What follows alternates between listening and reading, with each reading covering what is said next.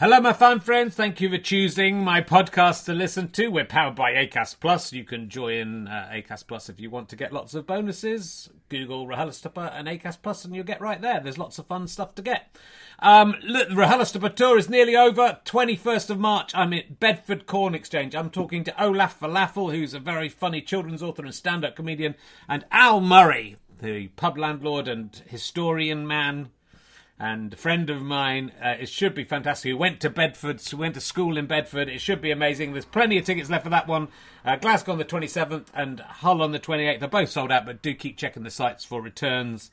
And occasionally we put some comps back on sale, so there may be a chance to buy tickets.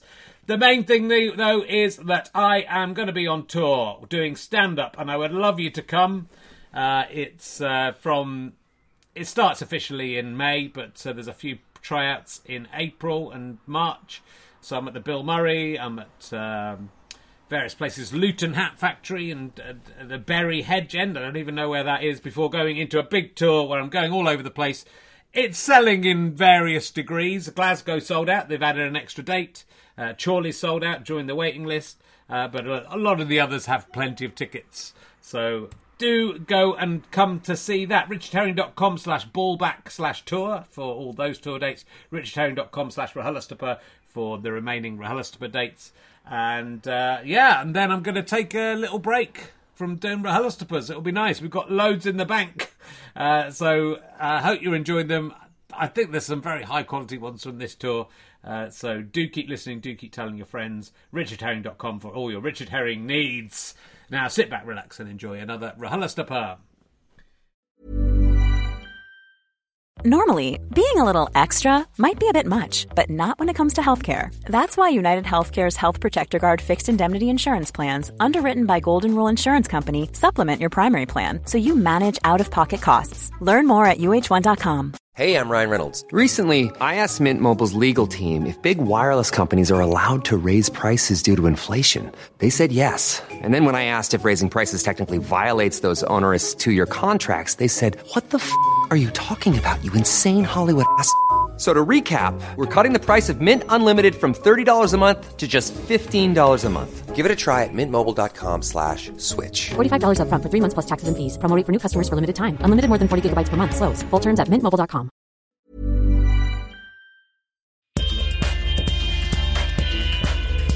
Hello, welcome to our first book club of Series 2. We're back. Hope you had a good August. And I'm delighted to be talking to Erin Kelly about her fabulous book, The Skeleton Key. Hello, Erin. How are you doing? I'm good, thank you. I'm good. Good. Before we start, can you tell us a bit about yourself and who you are, Erin? For those who might not know. I'm a novelist. I think The Skeleton Key is my 9th psychological thriller.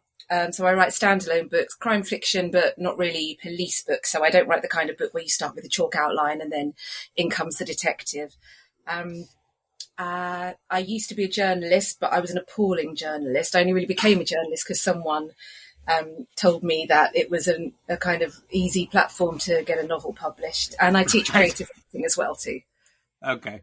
And is that a good platform to become a novelist? There are quite a lot of journalists who become novelists. So is that a good way in for people who want to be novelists? Well, it is, except it takes a bloody long time to become a journalist. It's not, you don't just go and knock on Mr. Murdoch's door and say, "Can I have a job?" Well, certainly not if you've got my kind of background. But it's actually really good because it stops you being scared of a blank page. And I meet lots of beginning writers who don't feel permission or don't have any sense of entitlement that this is something you can do. And I got all of that out of the way being a journalist, all that kind of imposter syndrome. So by the time I came to write my first book, I'd been writing for magazines and newspapers for about 10 years. So it's helpful in that way. Actually, very often journalists make appalling novelists to begin with because they're so trained in not departing from the facts and being super economical and not delving, and there's no kind of supposition. But it's I think it's a good as training ground as any. Cool. And so this is the first of your books I've read. I did very much enjoy it, so I will be seeking out some of the others. Which are your favourites of your previous books? I know one of them was in the Richard and Judy Book Club, and there is no higher accolade than that as being a novelist. So I think Julian Barnes genuinely said he was more excited about the Richard and Judy book club than he was the Booker. I personally, I've been in it 3 times actually, and I personally would take the Booker over it. So I don't. My favourite of my books is probably my 3rd novel, which was called The Burning Air, and it was a bonfire night thriller about a kidnapping set in Devon in one of those quite bonkers festivals that we do so well in this country, where yokels carry tar barrels and flaming on their backs. And that was a book that I really loved and I'm proud of, and it didn't necessarily reach as many readers as I wanted it to. So that's when people ask me, what shall I read? I always say, go and read The Burning Air and show it. Do you find, I mean, obviously you've had very successful novels. Do people go back and pick them all up and start from the beginning? Well, they're not connected, are they? But do they go back and read your other works? Are you finding that? No. Yeah, you do. And that's the good thing about writing standalone books as opposed to series fiction, is that they can pick them up and read them in the order. Most people's entry point is a book called He Said, She Said, which is my biggest hit. That's about 4 or 5 years ago now. But it's a good thing to have a breakout book a good way into your career, because then you have a backlist. Yeah. And there's, passive income's the dream, isn't it? So, although it's doing well enough with those early books to be able to do extra books afterwards is obviously is where it's a difficult balance. It's amazing. Anyone who gets published should be very proud of themselves. But once you've got up to book 9, then I think that's probably a vote of confidence from somewhere. So the Skeleton Key, which was recommended to me by previous guest Stephanie Merritt, who'd read an advanced copy, as I have. It's the sort of starting point of it, which intrigued me, is those sort of 1970s. Well, is Masquerade, which was this puzzle book from the 1970s, but not just that. Do you want to talk a little bit about why that was an influence and what your other influences were for the start of this idea? Yeah, well, since starting to publicise The Skeleton Key, I have realised that the world is full of people who've never heard of Masquerade and people who are completely obsessed with it. And there doesn't seem to be any real in between. So Masquerade was a picture book. It was published in 1978 by the artist Kit Williams. And it's a beautiful picture book. It works. I mean, I had it when I was little and I didn't really understand that it was a treasure hunt book. It works as a children's storybook. The photos are, the pictures are, it's a kind of photorealistic painting, but they're very surreal. So you've got kind of giant puppets and animals. I'm actually looking at my wall now because I cut up a paperback copy of it and I've had it plastered on my walls for the last year to give me inspiration. So I can see a man and a woman dressed as the sun and the moon dancing around a globe upon which sits a man who is half a hare playing a violin. So that gives you, I mean, it's bonkers and very surreal and quite trippy. And there are words in the borders around the pictures, and each picture puts together a clue to solve a master riddle. And when the master riddle is solved, or when the master riddle was solved, it led to a buried jewel, a golden hair, which was buried somewhere in England, Bedfordshire, it turned out to be. And and it was a real sensation at the time. It was, I mean, when Masquerade was published, we only had 3 channels and the pubs all closed in the afternoon. So it was in a time where a book really could be a phenomenon in the way that it in a very pure way that it can't now. It genuinely has to be word of mouth. And people became absolutely obsessed with it. I mean, marriages broke down because one spouse would neglect the other to spend the evenings trying to decipher the pictures and the codes. And it was a really extraordinary thing, which, I mean, when I was 4, I just thought it was a cute picture book. And it's a bit like the Narnia books in that you can, but without the sort of thumping, terrifying theological background. That you can read it, you can go back to it. You read it once as a kid and it's a beautiful pure thing. And then you read it again as a teenager and you see subtext, and then you can read it as an adult and you can really give the pictures a go. So it's always been part of my life. And then I got it out again when my kids were preschoolers to read them the story.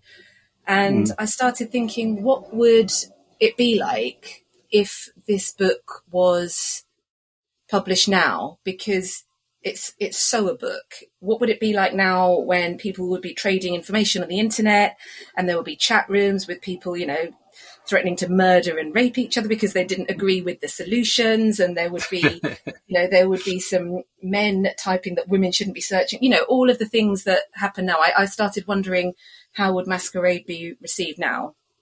Yeah. And in the last decade, there was something similar in the States, and it was called Forrest Fenn, The Thrill of the Chase. It was a treasure chest and a map buried somewhere in the Rocky Mountains.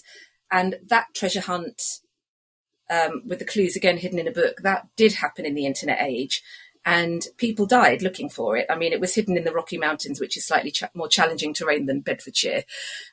So people fell down crevices. They sort of drifted off on rafts, never to be seen again.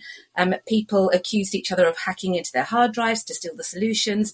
And that level of obsession, coupled with the sort of original childhood love of Masquerade, was what made me think there are people who would kill for it, to learn a secret like this. There are people whose lives are devoted, and if it happened now, there were examples online of the kind of vitriol and the weirdness that people can read into something that often isn't even there.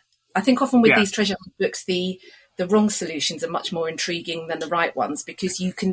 It's a really interesting, especially in this kind of age of post-truth fake news. You can see people presented with the same facts, and our reading is so varied and so oppositional in lots of ways. It's really, it was a really interesting study into how one person can take one tiny piece of information and run in the complete opposite direction with it, and develop something that's almost a religion or a cult out of it. Yeah, I mean, it is about obsessions, as well as being about family, which we'll get on to later. But it might strike people as being, and it's sort of, the book begins with someone basically attacking the narrator of most of the book, trying to get insider because they think the solution is insider, let's say, which might seem extreme. But then, as you say. I was looking at the Masquerade Wikipedia page, and Bamber Gascoigne said of Masquerade, tens of thousands of letters from masqueraders have convinced me that the human mind has an equal capacity for pattern matching and self-deception. While some addicts were busy cooking the riddle, others were more single-mindedly continuing their pursuit of the hare, quite regardless of the news that had been found. Their own theories had come to seem so convincing that no exterior evidence could refute them. These most determined of masqueraders may grudgingly have accepted that a hare of some sort was dug up at Amtil, but they believed there would be another hare or a better solution awaiting them at their favourite spot, which is sort of what the book is about. It's about people refusing to accept the believe words the evidence of their eyes. But there's so many parallels in, climate change deniers and the anti-vaxxer movement, whereby nothing, I mean, it's said, isn't it, that the way you tell whether someone is a conspiracist or a conspiracy theorist is you say, well, what would it take to change your mind? And if they say nothing, then you've lost them. And that's the kind of mindset I wanted to explore, but with treasure hunts rather than globally terrifying mistakes. Yeah, well, I always thought there was something in when comedy chat rooms started up very early. People were so vociferous about their beliefs in comedy and who was and wasn't funny, and it reached this stage where a certain chat room, everyone would start agreeing with each other and saying, "What's the opinion of the chat room on this?" before they dared profess their own opinion. So that you would get these very strongly held cliques, basically, and some of them pleasant and some of them nasty. And that's a bit what the treasure hunters aspect of this is like, is that some of them are obviously fairly murderous or approaching murder, and then some of them are obsequious and trying to sort of, they're all sort of trying to cross a line because obviously they want to get into the real lives of the family that the book is actually about. And some of them do that through ingratiating themselves or trying to be nice, but they still feel special. Even the people who are helping, I suppose, feel special because they're getting some extra information and they're crossing the line. So it's very interesting in terms of fandom and the way that fans can easily turn against the very that they sort of That's really interesting to me as well. The way I'm not saying that I spend my entire life on Twitter, but I do. I do think it's just such a fascinating place to learn about, human psychology and the rabbit holes we can go down. And that's what you would see, the way that the more beloved a figure is, the stronger the vitriol is when they are, when they're temporarily cancelled or they say something that doesn't chime with the fans' views. Yeah. But it's amazing, that some of the fans, I mean, it's not amazing, but it's very truthful that some of the fans actually hate the guy who's created the book. As it turns out, he's not the nicest person in the world. The man who's created. He's not a great guy. No. He's not a great guy. So we veer into other issues via him, which I suppose because really the book's as much as being a thriller and having an element of mystery as to why certain things have happened and whether there's been murders and that sort of thing. It's really about a family and quite a dysfunctional family, and which is sort of headed by a narcissist who's very competitive with his best friend and isn't a great guy and not very nice to his daughter, certainly. So it's because it's told from her perspective. She's sort of rejected a lot of the family, even at the start of the book. Yeah. So for context, the actual plot of the book is that the author, the head of the family, Frank Churcher, who has been made a knight for his services to art, is the author of the book, and the book caused a lot of trouble for his family. It's called The Golden Bones, the book in my book, and I've always wanted to write a book within a book, and I think most authors end up doing that. If they hang around for long enough, you get to your book within a book one. Everyone's also got a People Going Mad on an Island book, but I haven't reached mine yet. So my book within a book, The Golden Bones, is the fictional treasure hunt book, and like the Forest Fen book, a man died searching for it, and also Frank's daughter, who is the narrator of the book and the person that we see being attacked in the opening pages, she becomes the object of treasure hunters' interest because they believe that she is a character from the book.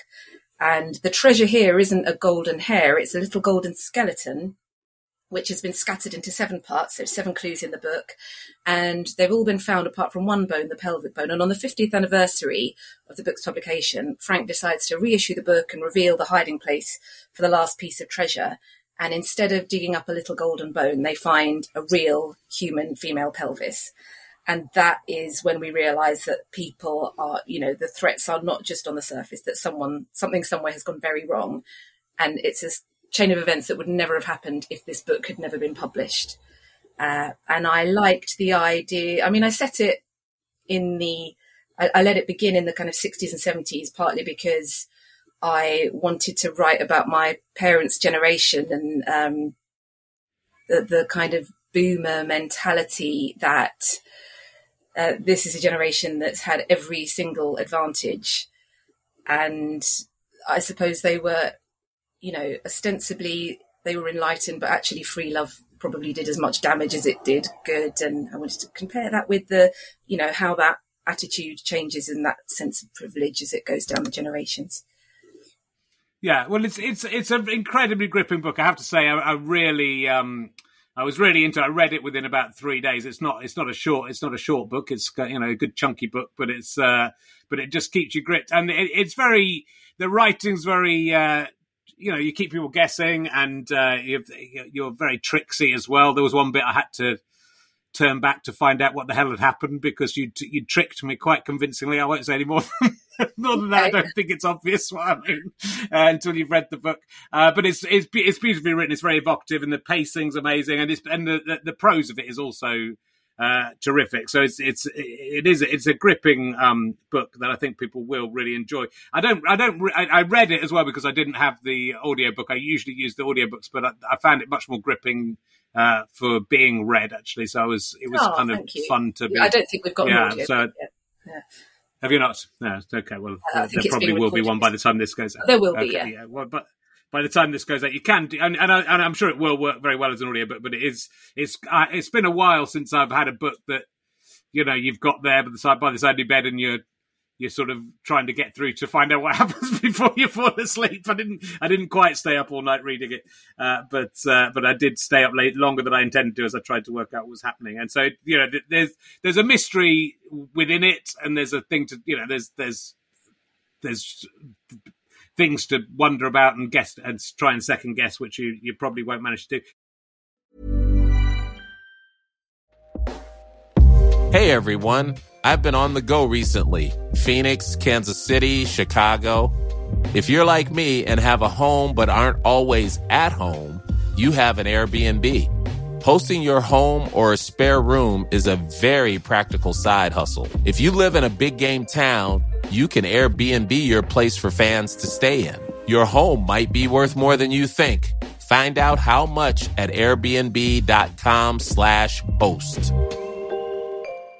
Cool fact, a crocodile can't stick out its tongue. Also, you can get health insurance for a month or just under a year in some states. United Healthcare short-term insurance plans, underwritten by Golden Rule Insurance Company, offer flexible, budget-friendly coverage for you. Learn more at uh1.com. Hey, I'm Ryan Reynolds. Recently, I asked Mint Mobile's legal team if big wireless companies are allowed to raise prices due to inflation. They said yes. And then when I asked if raising prices technically violates those onerous two-year contracts, they said, "What the f*** are you talking about, you insane Hollywood ass?" So to recap, we're cutting the price of Mint Unlimited from $30 a month to just $15 a month. Give it a try at mintmobile.com/switch. $45 up front for 3 months plus taxes and fees. Promo rate for new customers for limited time. Unlimited more than 40 gigabytes per month. Slows full terms at mintmobile.com.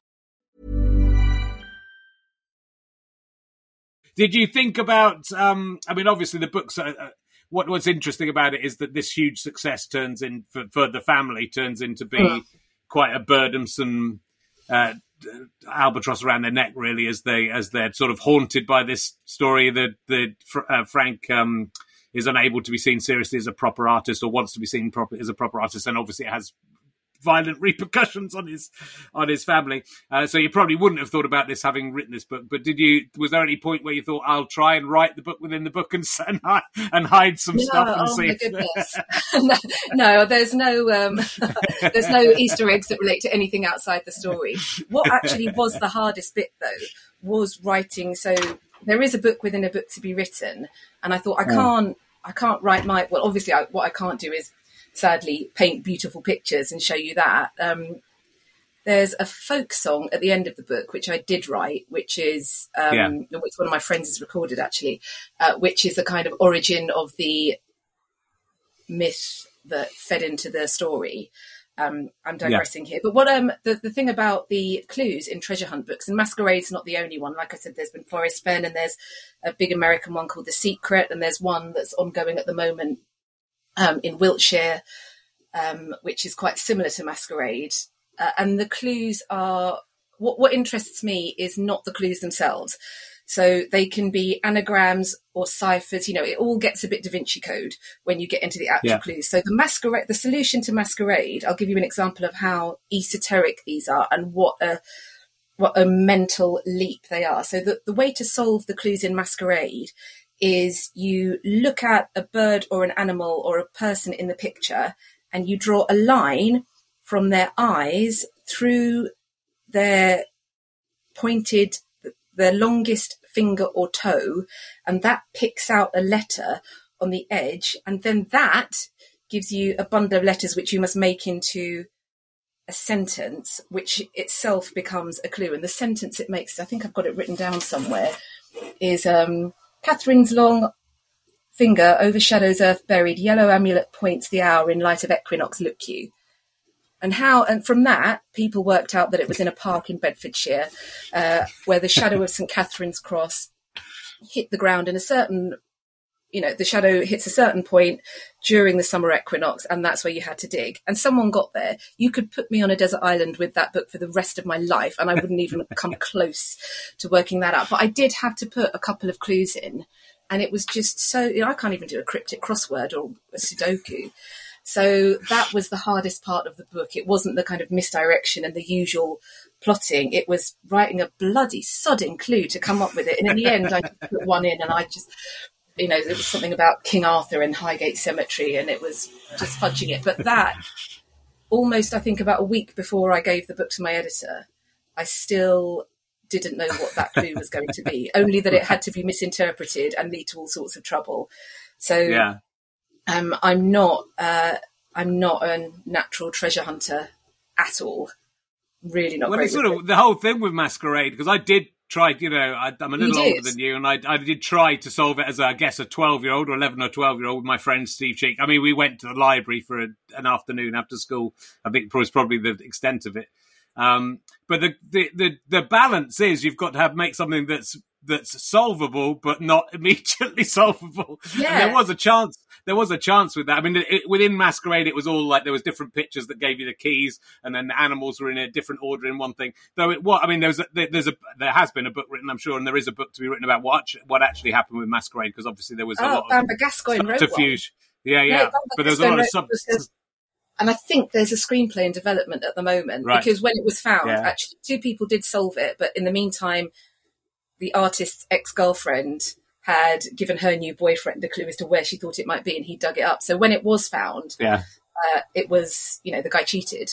So, the story of the search is as bonkers as the treasure hunt itself, which I love. But even even though the way he claimed he'd solved it you could have solved it just because there was a clue about Catherine of Aragon, 1 of 6 to 8, which I didn't even work that out. And then there were crossed fingers over the equinox. So you could have sort of worked out it's something to do with Catherine of Aragon, and it's got to be a shot. You could work backwards, which is what that guy claimed to do, but then didn't actually do. But yeah, it's nuts. It was, and that's why I think for anyone of my generation and older, I guess this was such a big deal, Masquerade, that I think that will resonate with lots of people. But equally, you don't need to. I mean, this book is not about Masquerade and in no way connected with Masquerade beyond the initial idea. So you don't have to have be aware of Masquerade to get any enjoyment out of this. I'm sort of interested in there's the process of writing a thriller like this and getting the plot to work and get the surprises to come at the right place and the misdirections and is that the most laborious thing about it? Do you plan it all out? You must have to plan some book like this in advance before you write it. No, I don't. Well, I don't plan in advance. So I plot by writing, and the way that I usually do that is I will start with a central scene, which in this case was the treasure being uncovered and it turning out to be a human bone. Now that doesn't actually happen to the extent that I'm wondering if I've spoiled my own book now, but probably not. That doesn't happen until about a quarter of the way into the book. So I had that central scene and I thought, well, I've got to give a bit of backstory leading up to that, but I don't want to do too much info dumping, so I need to ask questions and create intrigue as well. And then, each scene will need a character, and I'll think, well, who are the witnesses here? Let's get a film crew in so that everything is documented, because that will help me out later in the book when they're going through the camera footage to see what happened and who's been where.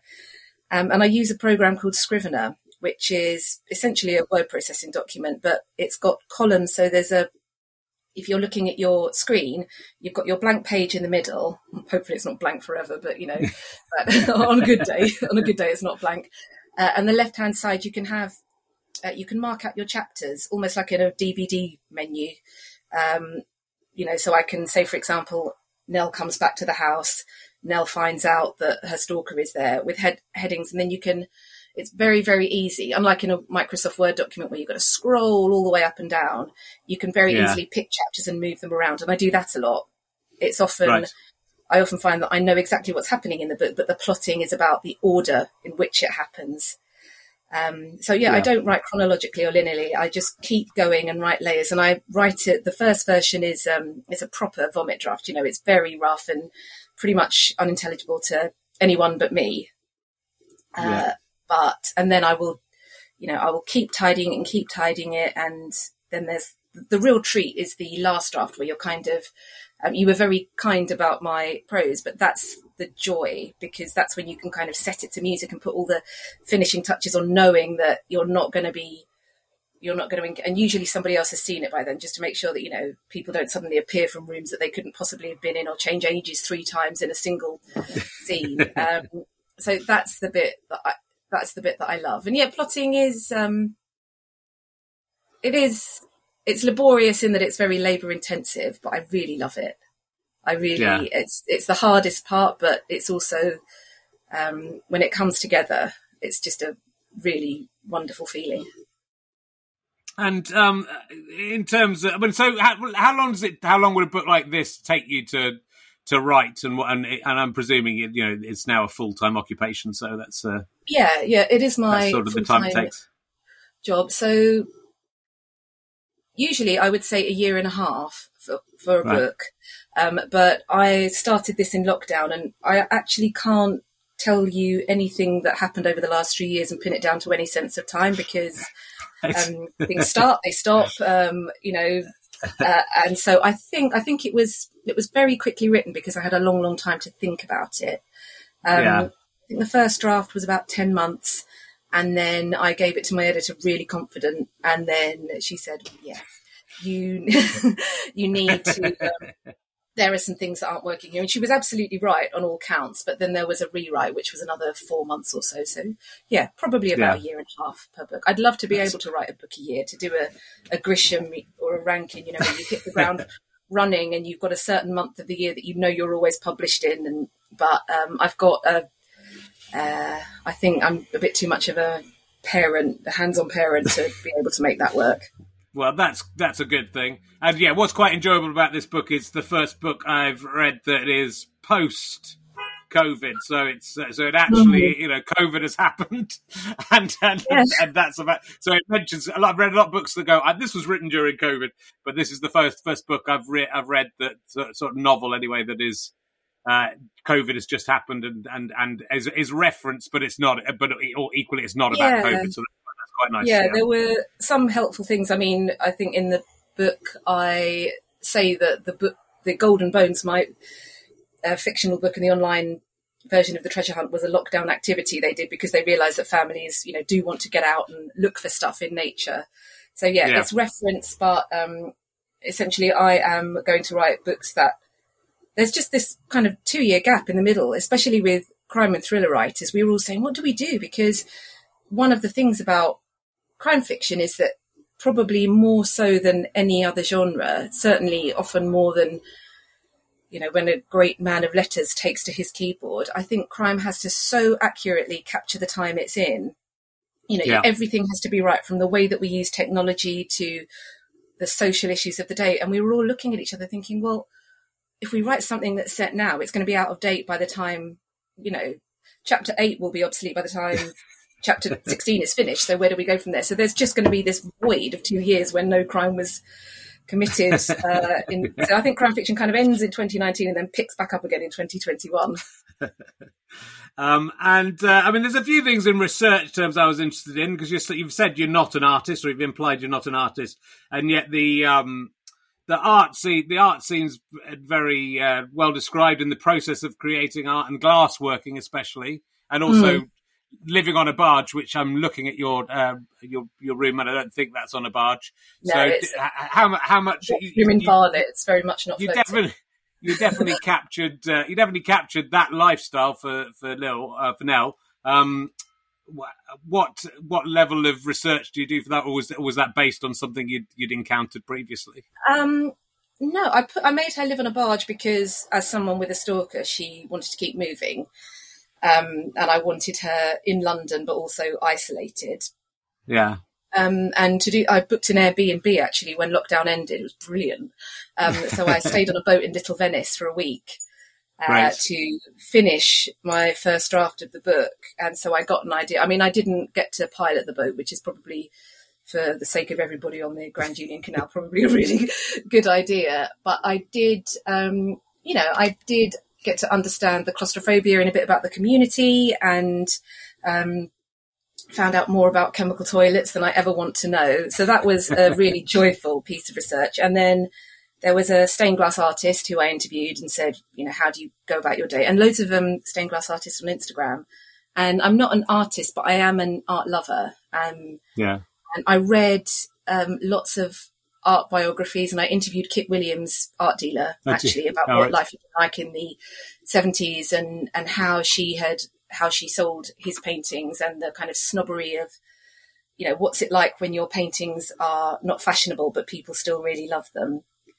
And then I also read there's a really good book, I think it's up on my shelf, called The Art of Rivalry, and it's about rivalries between male artists. So you've got, or friendship between male artists, and how there's always competition. So it's got Van Gogh and Gauguin and Francis Bacon and Lucian Freud. So, you know, there's just juicy inspiration everywhere on lots of counts. But this was a very research-heavy book because I had to research treasure hunters, boats, stained glass, the art world, and then when you get to the actual buried body part of the book, I also had to know a lot about anatomy and decomposition. I was going to ask you about that because it seems you seem very knowledgeable about how a body decomposes and what different things would affect things. I was a bit scared to meet you in terms of whether that was through research or knowledge. There's a forensic pathologist who I work with who was for a long time the advisor on Silent Witness. And once a year, I'll send him an email saying, "Me again." You know? So yeah, he's just helped me. I think he's probably helped me dispose of 7 or 8 bodies now. Okay. So yeah, it's very well described, that particular body. Do you think you would? I'm sure you get asked this all the time. Do you think you would make a good murderer yourself through having done all these things? If there was someone you wanted, you just looked away there. And I think that indicates that you have murdered someone. Which direction did my eyes go in? You can tell. Well, we've just established then that I've got no poker face whatsoever. So. No, I think I might be able to. I might be able to help somebody cover one up. I think I'd be quite good at that. I don't think I could be asked to murder anyone. I'm just so tired all the time. And yeah, it's hard work, you know. Yeah. It's going to take you away from your desk for days and days. It's not compatible with deadlines. I'm not sure that the way this particular body gets hidden is too practical eventually for a murderer, or it's a bit of a risk anyway. But yeah, I did also like. I mean, I think the family relationships are great, but the relationship between Frank and his friend Lal, is it? Yeah, they're sort of best friends, but they're obviously also rivals, or certainly from Frank's position, it feels like he's always trying to get one over. It is very. I've experienced that kind of relationship where it's just everything, however awful, and there's a couple of awful things towards the end that he's done. That it's sort of about just even knowing you've bettered the other person without even necessarily them or beaten the other person that's very well observed, which I guess comes again from some of those artists you were talking about researching that they were. Yeah, it might have. But I think when you often people who don't read many thrillers presume that they're all about evil with a capital E. You know, somebody's stroking a bald cat and laughing as they think about their evil deeds. But actually, I think insecurity and cowardice are much more interesting motivators, because that's what Frank is. He's an insecure man for whom no amount of success will ever be enough. And everything he's doing is not necessarily out of a sense of grandiosity so much as to stave off the idea that he's not good enough, that he's inferior in some way, which, and everybody's felt that, haven't they? I think what the point of a good Gothic thriller is to take elements that we'll all have experienced and then just blow them up into the most extreme situations possible.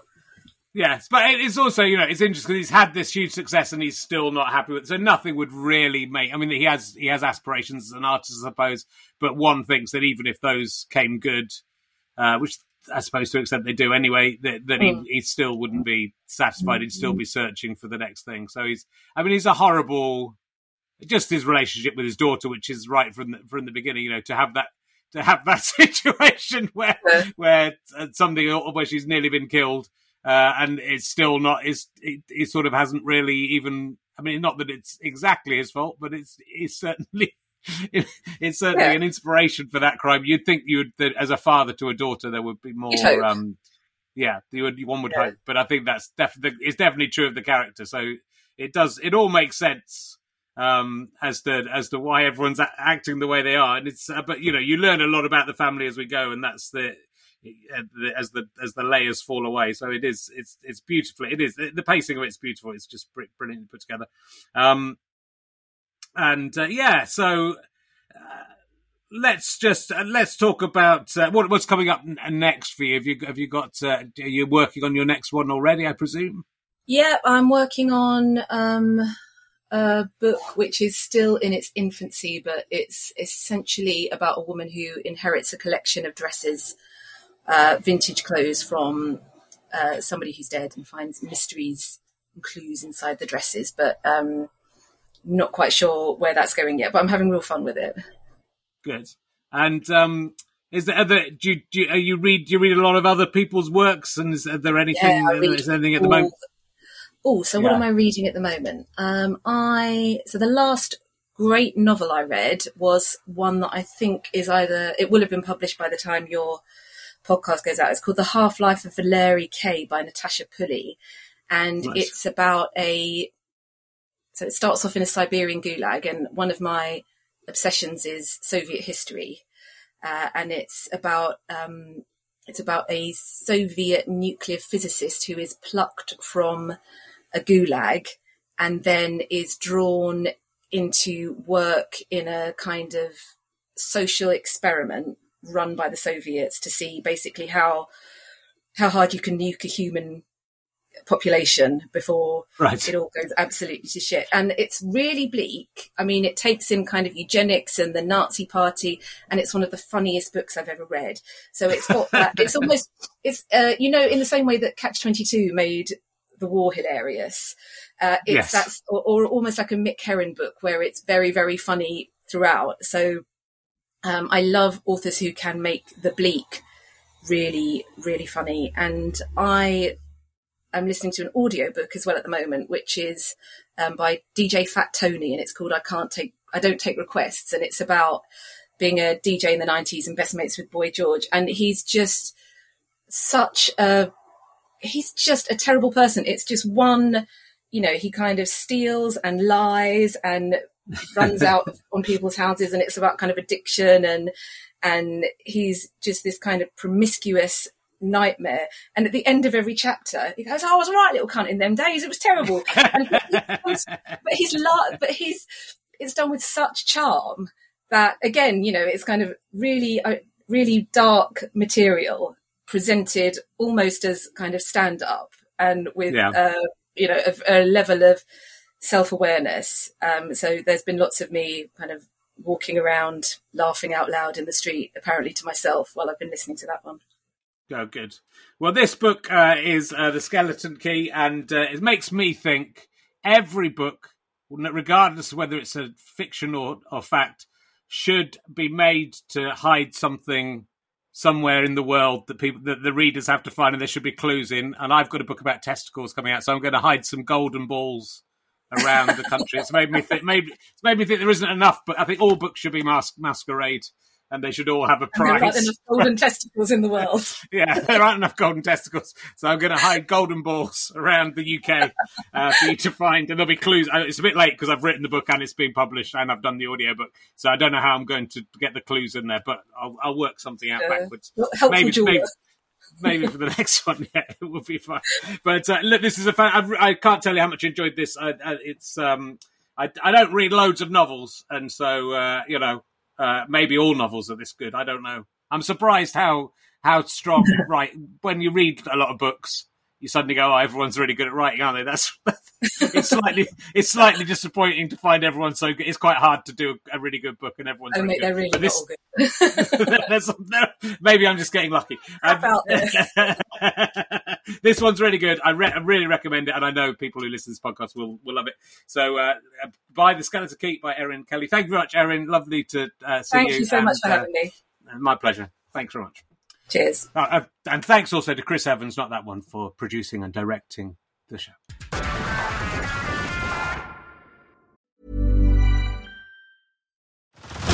Head over to Hulu this March, where our new shows and movies will keep you streaming all month long.